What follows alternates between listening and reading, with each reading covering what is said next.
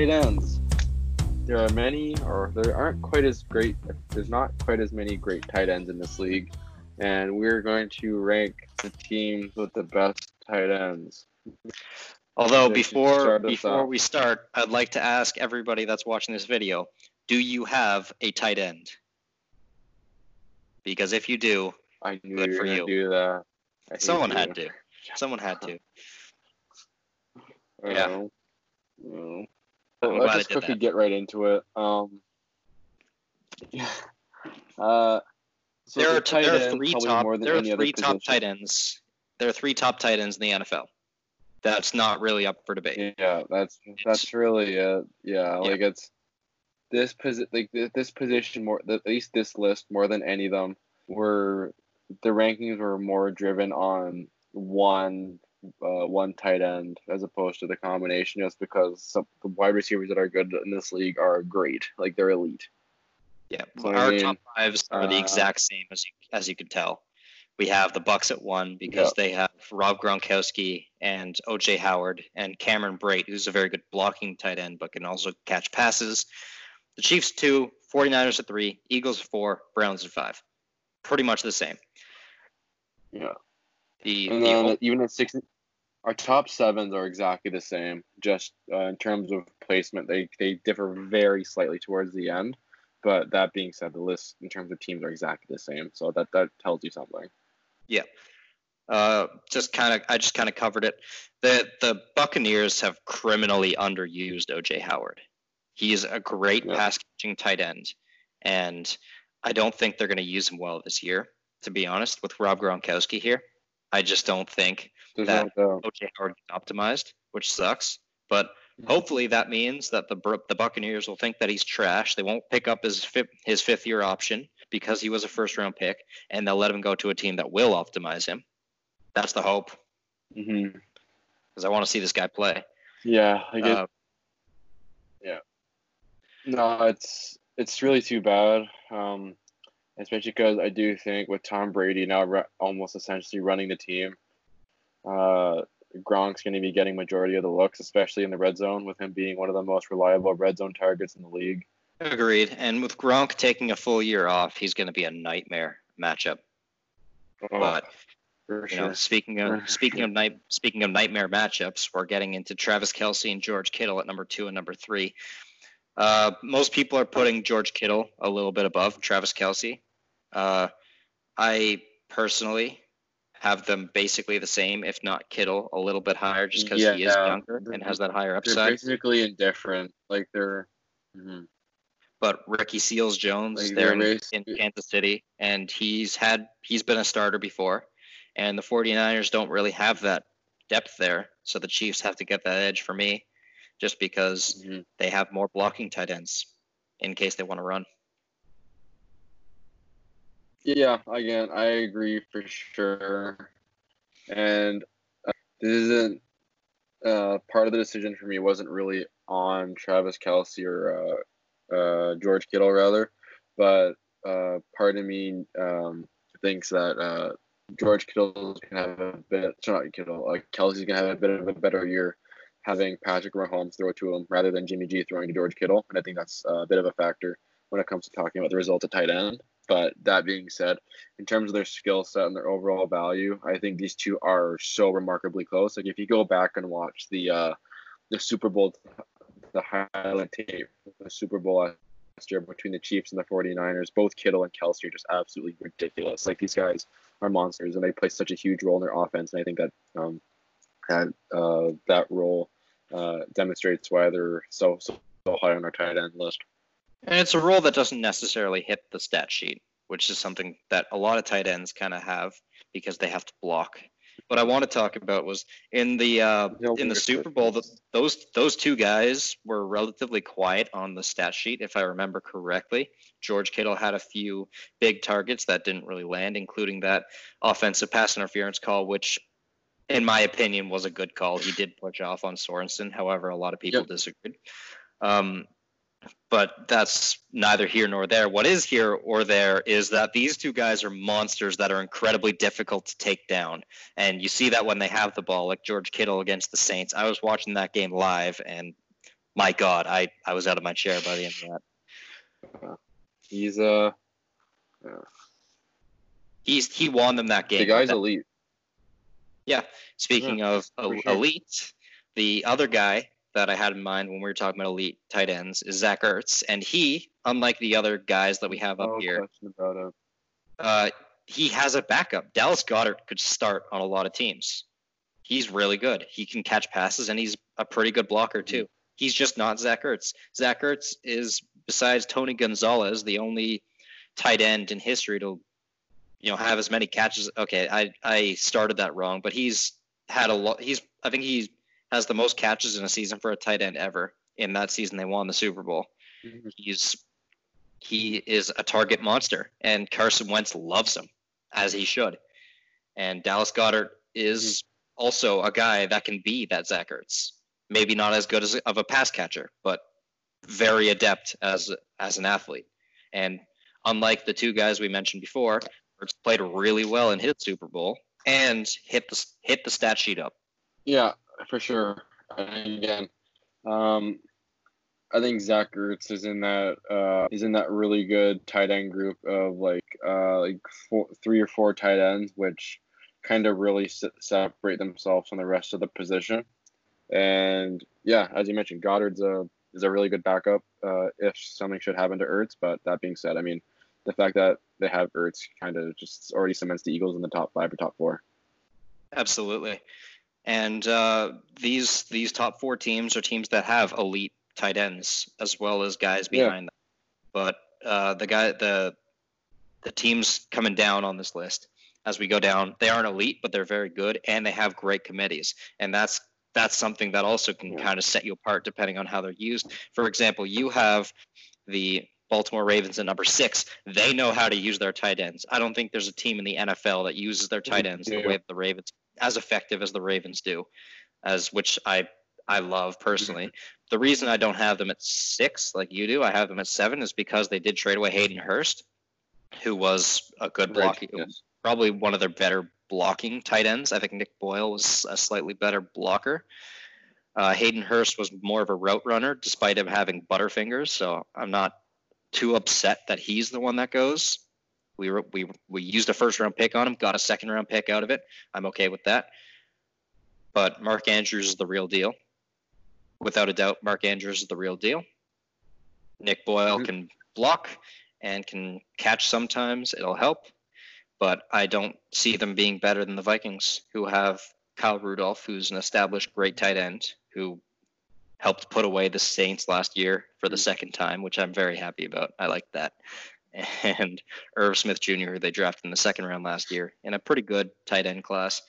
He's looking pretty good. So I like what the Vikings have, and I think in the new Gary Kubiak system, they'll be a lot more used. The Vikings, to me, I like Kyle Rudolph a lot. I think a couple years ago, I had this guy as one of those underrated. Again, here it is again. I thought he was one of the most underrated tight ends at the position. I thought he was really outstanding. I thought he was what the Vikings needed. But I think I just like Mark Andrews and the Ravens a bit more than Kyle Rudolph and the Vikings. But that being said, to me, they're about interchangeable. And as you mentioned, the Ravens really know how to use their tight ends. Like I think last year they were one of the only teams to roll out 3 tight ends on the field in some plays. And to me, that was just it was a very interesting take on it, and it obviously did wonders for their offense. I mean, just look at how well the Ravens did last year. So I mean, that also plays a huge part into it. But in terms of the talent, I still think the Ravens are a bit better. But to me, they're basically interchangeable. That's fair. And you bring up underrated tight ends. Well, I think an underrated tight end, his name is Austin Hooper. He's now on the Cleveland Browns, and him and David Njoku together definitely makes them the number 5 tight end group in the league, in my opinion, and in your opinion as well. I think Austin Hooper can do everything really well. He's not that in that elite group, but I think he's just under it, maybe in the second or third tier. I think that's where he is, and I think he'll help David Njoku take a little bit of the pressure off him because he hasn't performed the way he's needed to. And now here you are as the Cleveland Browns being in the top 10 in running backs and in wide receivers, and now here you are in the tight ends. So the Browns did such a good job in the offseason bringing in Austin Hooper. I liked Njoku even before they got Austin Hooper. Maybe not in the top 10, but definitely within the next couple of picks after that. But I think bringing in Hooper really just solidifies the Browns tight end group. The Browns don't really have that many weaknesses on offense, even before they got this guy. But I think the tight end position was one of their more shallow positions last year. Like, they didn't really have anyone to really come in and replace them formidably. But I think now they have Austin Hooper. This team's going to be a juggernaut going forward. But yeah, I think Austin Hooper was a really good pickup to help really solidify that tight end group. Yeah, this Browns offense honestly kind of looks like an all Madden team. It looks like a fantasy team a little bit. Literally. Yeah, literally. It's gonna be interesting to see how badly they lose to the Ravens twice a year. Yeah. They'll kill the Steelers though, and I'm happy about that. Just like Myles Garrett basically murdered Mason Rudolph on the screen. Okay, good. Hey, he was just helping him put his helmet back on. Yeah, sure. Hunter Henry is unbelievable. I had him on my fantasy team last year. Oh boy, that guy's so good. He is a top 5 tight end in the NFL. He's up there with Kelsey, Kittle, Ertz, and Gronkowski. He's number 5. He is better than Mark Andrews, I think. Mark Andrews is number 6 for me. That's my order. He's so good. And I don't care who they have as a backup. Virgil Green has been a starter before in Pittsburgh. But it's Hunter Henry's show, and he gets used so well. Yeah. Again, I have Hunter Henry in the Kyle Rudolph field of underrated tight ends. I think, especially with potentially Justin Herbert coming in and running the offense, I think that Hunter Henry is going to be in for potentially another big year with this. I think that's really all you need to say about him. He's an extremely talented tight end who fits really well in the Chargers system, and yeah, I think that's really all you need to see. I think that's really all you really need to say about the guy. I think the Chargers have a lot of really good offensive weapons, and I think he's just another really good weapon in that arsenal. Agreed.